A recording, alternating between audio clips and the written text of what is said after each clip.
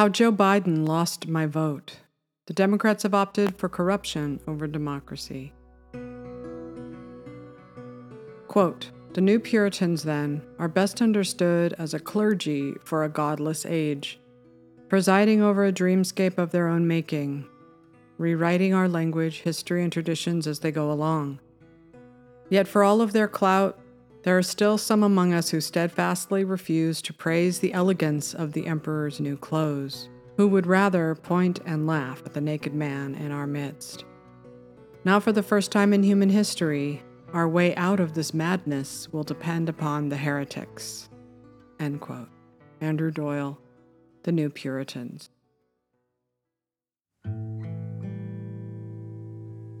Joe Biden emerged from his speech last week on the continued battle for the soul of our nation, like a squalling infant birthed from the loins of blue-check Twitter, bathed in the blood-red light of militant fascism.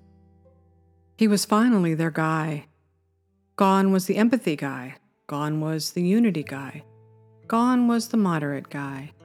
Be mean, Joe. Get them, Joe. Get tough, Joe. Tell them their participation in democracy is a threat to democracy. Yes, tell them, Joe. Tell the MAGA Republicans that they're not welcome in their own country. Tell them their participation is a threat to a government of the people, by the people, and for the people. Tell them that democracy means they have to sit down and shut up.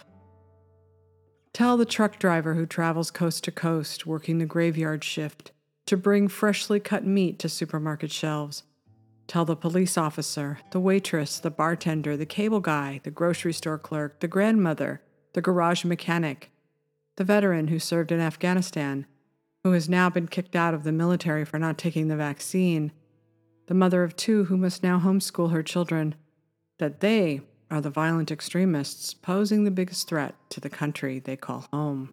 Tell them, Joe, that you've decided to throw them away like human garbage, and that you're hoping for another January 6th so you can arrest anyone who ever voted for or supported Donald Trump.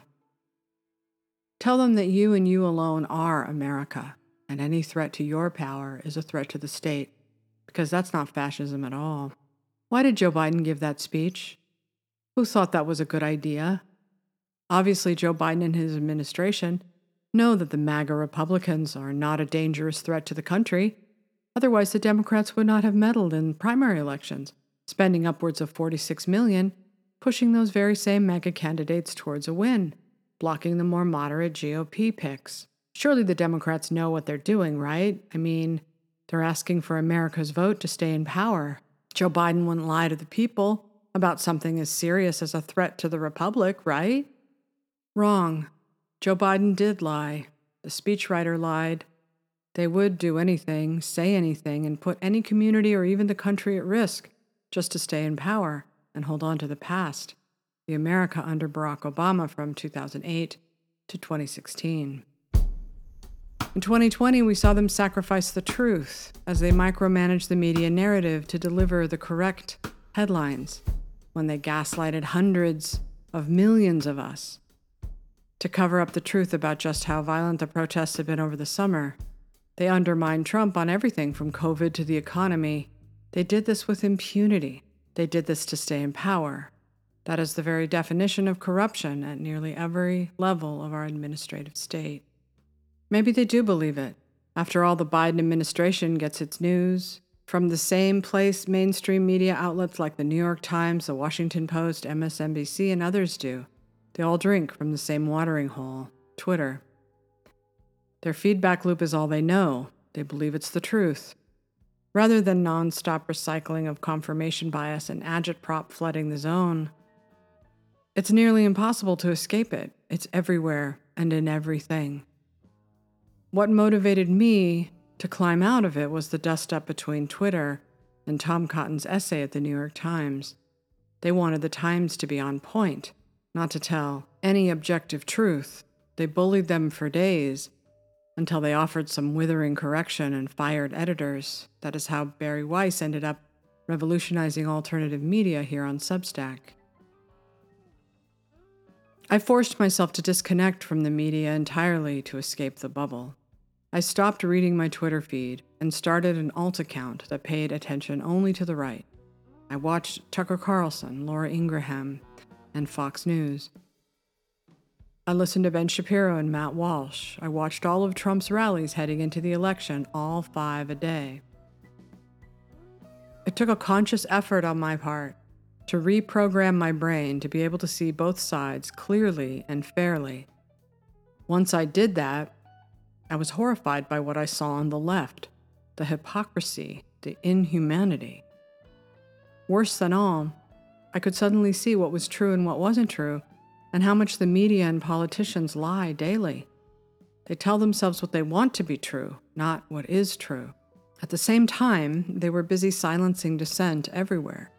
If you challenge their narrative, you will either be attacked on Twitter, fired from your job at any media outlet, or forced to apologize.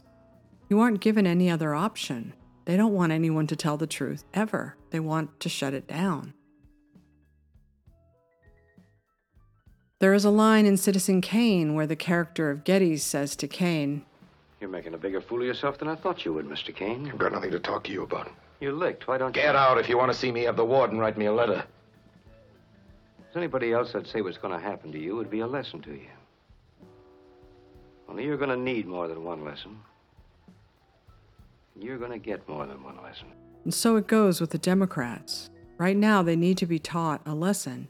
To be voted out in such massive numbers, it causes them to rethink the mess they've made of this country. They might destroy most of the cultural institutions the boomers built in the 1960s, but we can't let them do that to our government. This is hard for me to say or even think about. It took me a few years to arrive at this point. After Joe Biden's speech, however, I don't see any other way. Substack, YouTube, podcasts, and other outlets offer objective opinions and investigative reporting. Hopefully more people will begin to gravitate away from mainstream news until they too can get a grip and maybe grow a pair.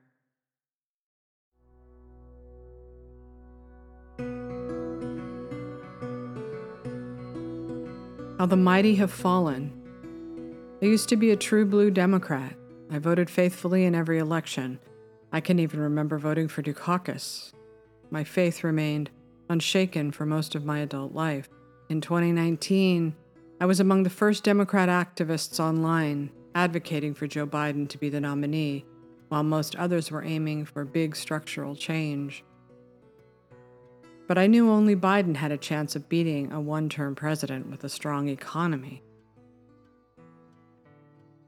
I figured voters might vote for Biden as an easy lateral move. Biden was the safe choice, the establishment guy who wouldn't rock the boat too much. I wrote this piece in Medium, May 11th, 2019. It says, "Joe Biden is the best bet against Trump. What stands in his way?" I attended an early Biden fundraiser. I took this picture proudly. For podcast listeners, it's a photo of me wearing a Biden hoodie. I was as true a believer in the newfound church of the Obama coalition as you can get. I made this video about Barack Obama. My parents shared not only an improbable love, they shared an abiding faith in the possibilities of this nation. They would give me an African name, Barack, or Blessing, believing that in a tolerant America, your name is no barrier to success. Commander-in-Chief, and on behalf of a grateful nation, I'm proud to finally say these two words. And I know your I made this video about Hillary Clinton. Welcome home. I'm here tonight as a proud mother, as a proud Democrat,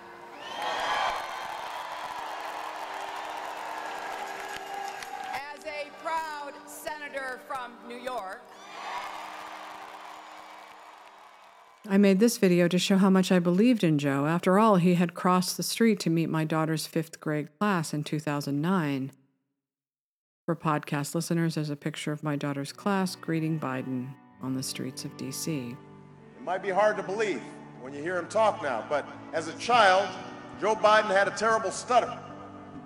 They called him Bubba Biden.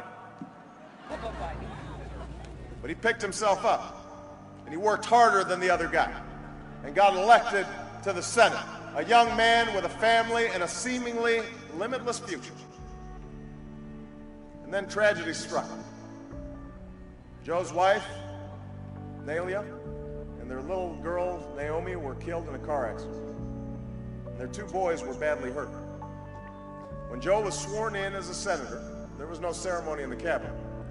Instead, he was standing by his sons in the hospital room where they were recovering. He was 30 years old. You know, tragedy tests us. It tests our fortitude, and it tests our faith. And here's how Joe Biden responded. He never moved to Washington. Instead, night after night, week after week, year after year, he returned home to Wilmington on a lonely Amtrak train when his Senate business was done.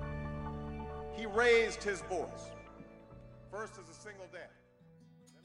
Most of my friends and family remain gobsmacked that my entire perspective could change almost overnight. My mother said, "You became a completely different person." I don't think that I did. I think I just saw for the first time what my side looked like from the other side. Now I can see just how much power and influence the left has. We used to be the counterculture, the anti-establishment, but now we've become the system we used to fight against. I might have been able to stay with the Democrats. My policy ideals haven't changed. But when they began dehumanizing Trump supporters, many of whom do not have access to much of our culture, I could no longer stand alongside them. Until that changes, I will never vote blue no matter who. The 2020 election was even further proof, at least to me, that the Democrats had now become corrupt, that they had way too much power and wealth such that we might never have a free and fair election again. They spent $1 billion, the most expensive election in history, to elect Joe Biden. They changed voting laws to close the enthusiasm gap they battle with in every election and simply collect votes from voters who weren't motivated to go to the polls themselves. They took complete control of nearly every major institution just to stop Trump. And even still, they barely won. Trump still won Iowa, Ohio, and Florida. They haven't stopped. If anything, they've just gotten more authoritarian.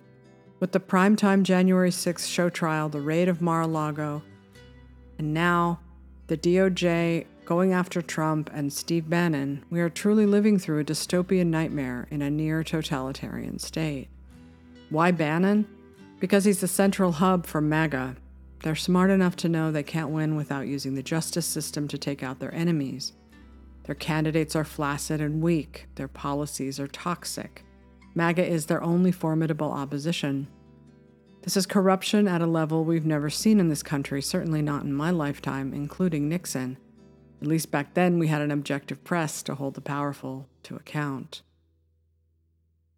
As the Wall Street Journal's Lance Morrow writes, quote, "If there are fascists in America these days, they are apt to be found among the tribes of the left. They are Mr. Biden and his people, including the lion's share of the media, whose opinions have, since January 6th, hardened into absolute faith that any party or political belief system except their own is illegitimate, impermissible, inhuman, monstrous, and, a nice touch, a threat to democracy. The evolution of their overprivileged emotions, their sentimentality gone fanatic, has led them in 2022 to embrace Mussolini's formula.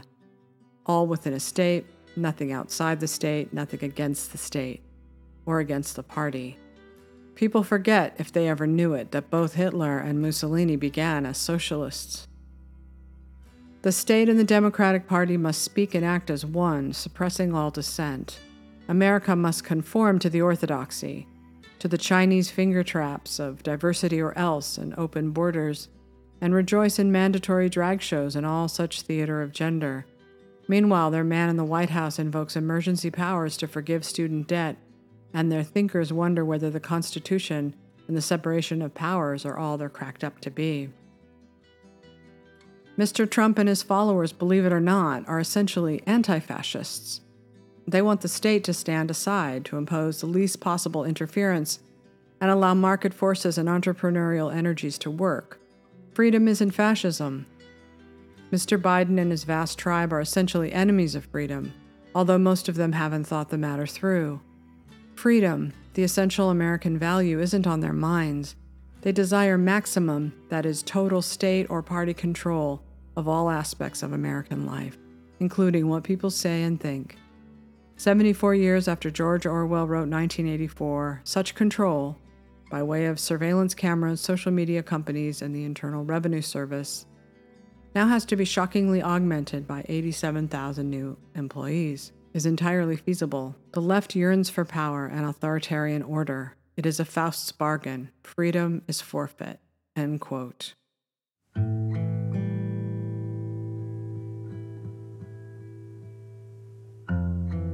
They're not even a political party anymore. They've become a religious movement fighting for what they consider a religious war, a war of ideology. The problem is that they are selling something most Americans don't want. Look at this ad for Hillary and Chelsea Clinton's new show. As Ben Shapiro points out in his show today, the merging of celebrity and politics is bad for America. You can now see why. There is no way out of it because the entertainment companies comply with the dictates of the Democratic Party, which is leading to mostly unwatchable content. It's impossible to even tell the difference between their activism and art.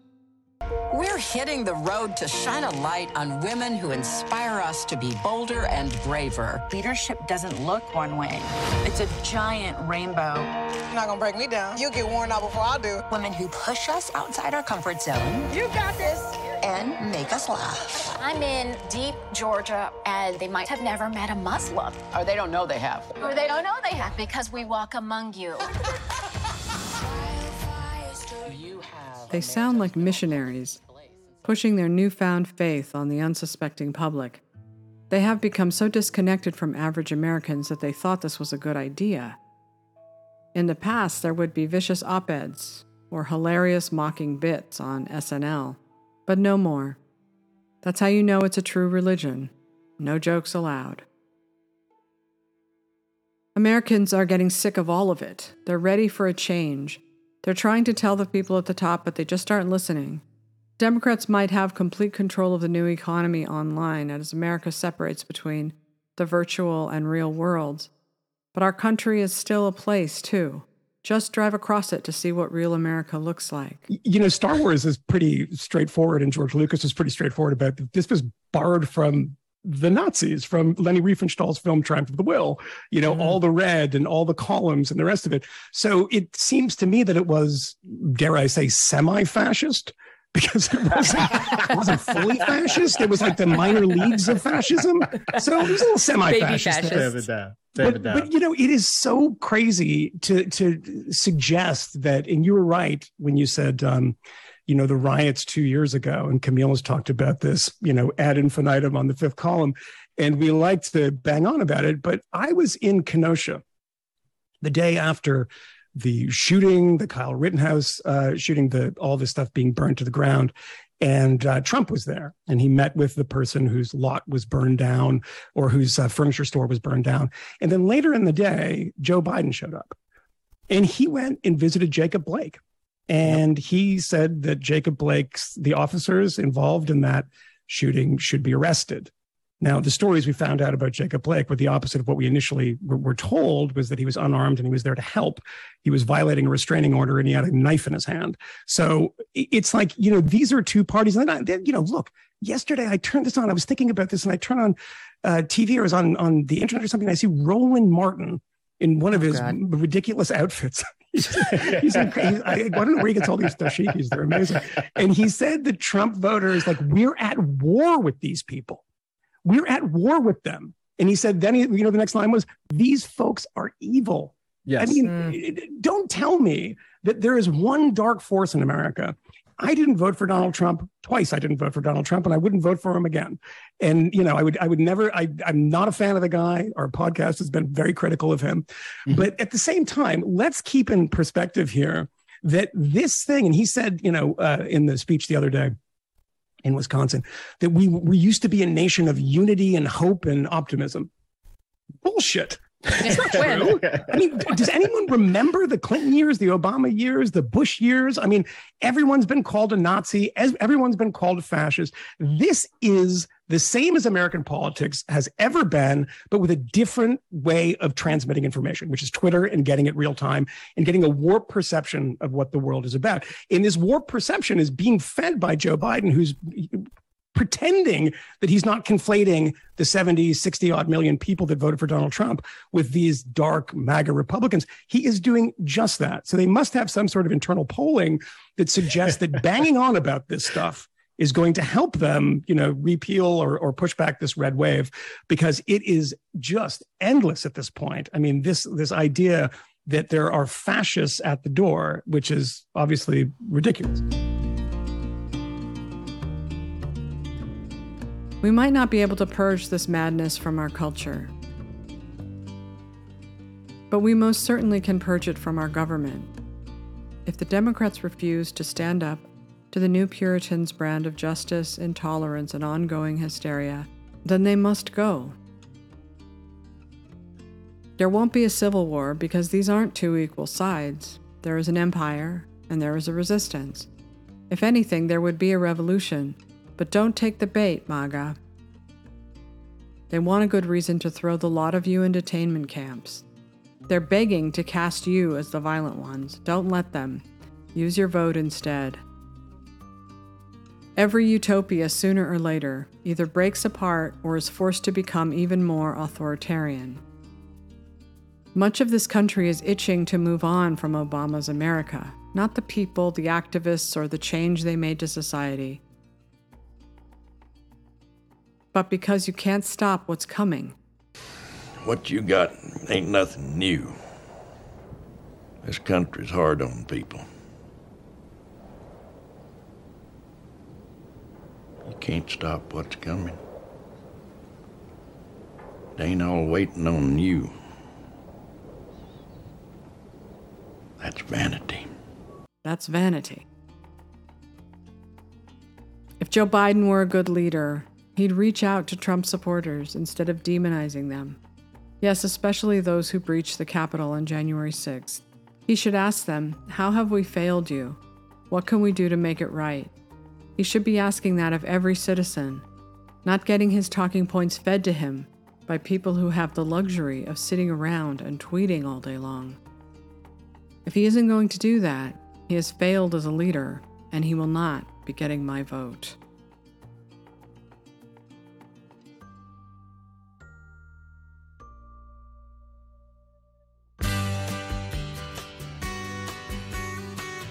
Thank you for listening to my Substack, sashastone.substack.com. And remember, to thine own self be true.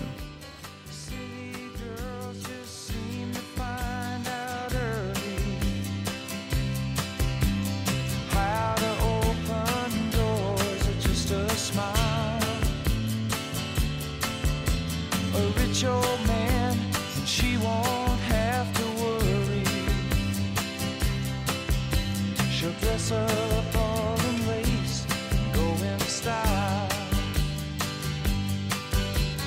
Late at night, a big old house gets lonely.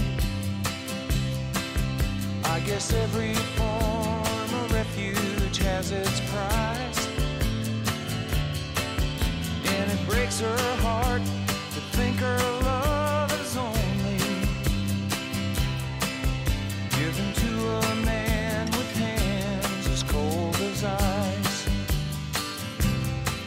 So she tells him she must go out for the evening to comfort an old friend who's feeling down.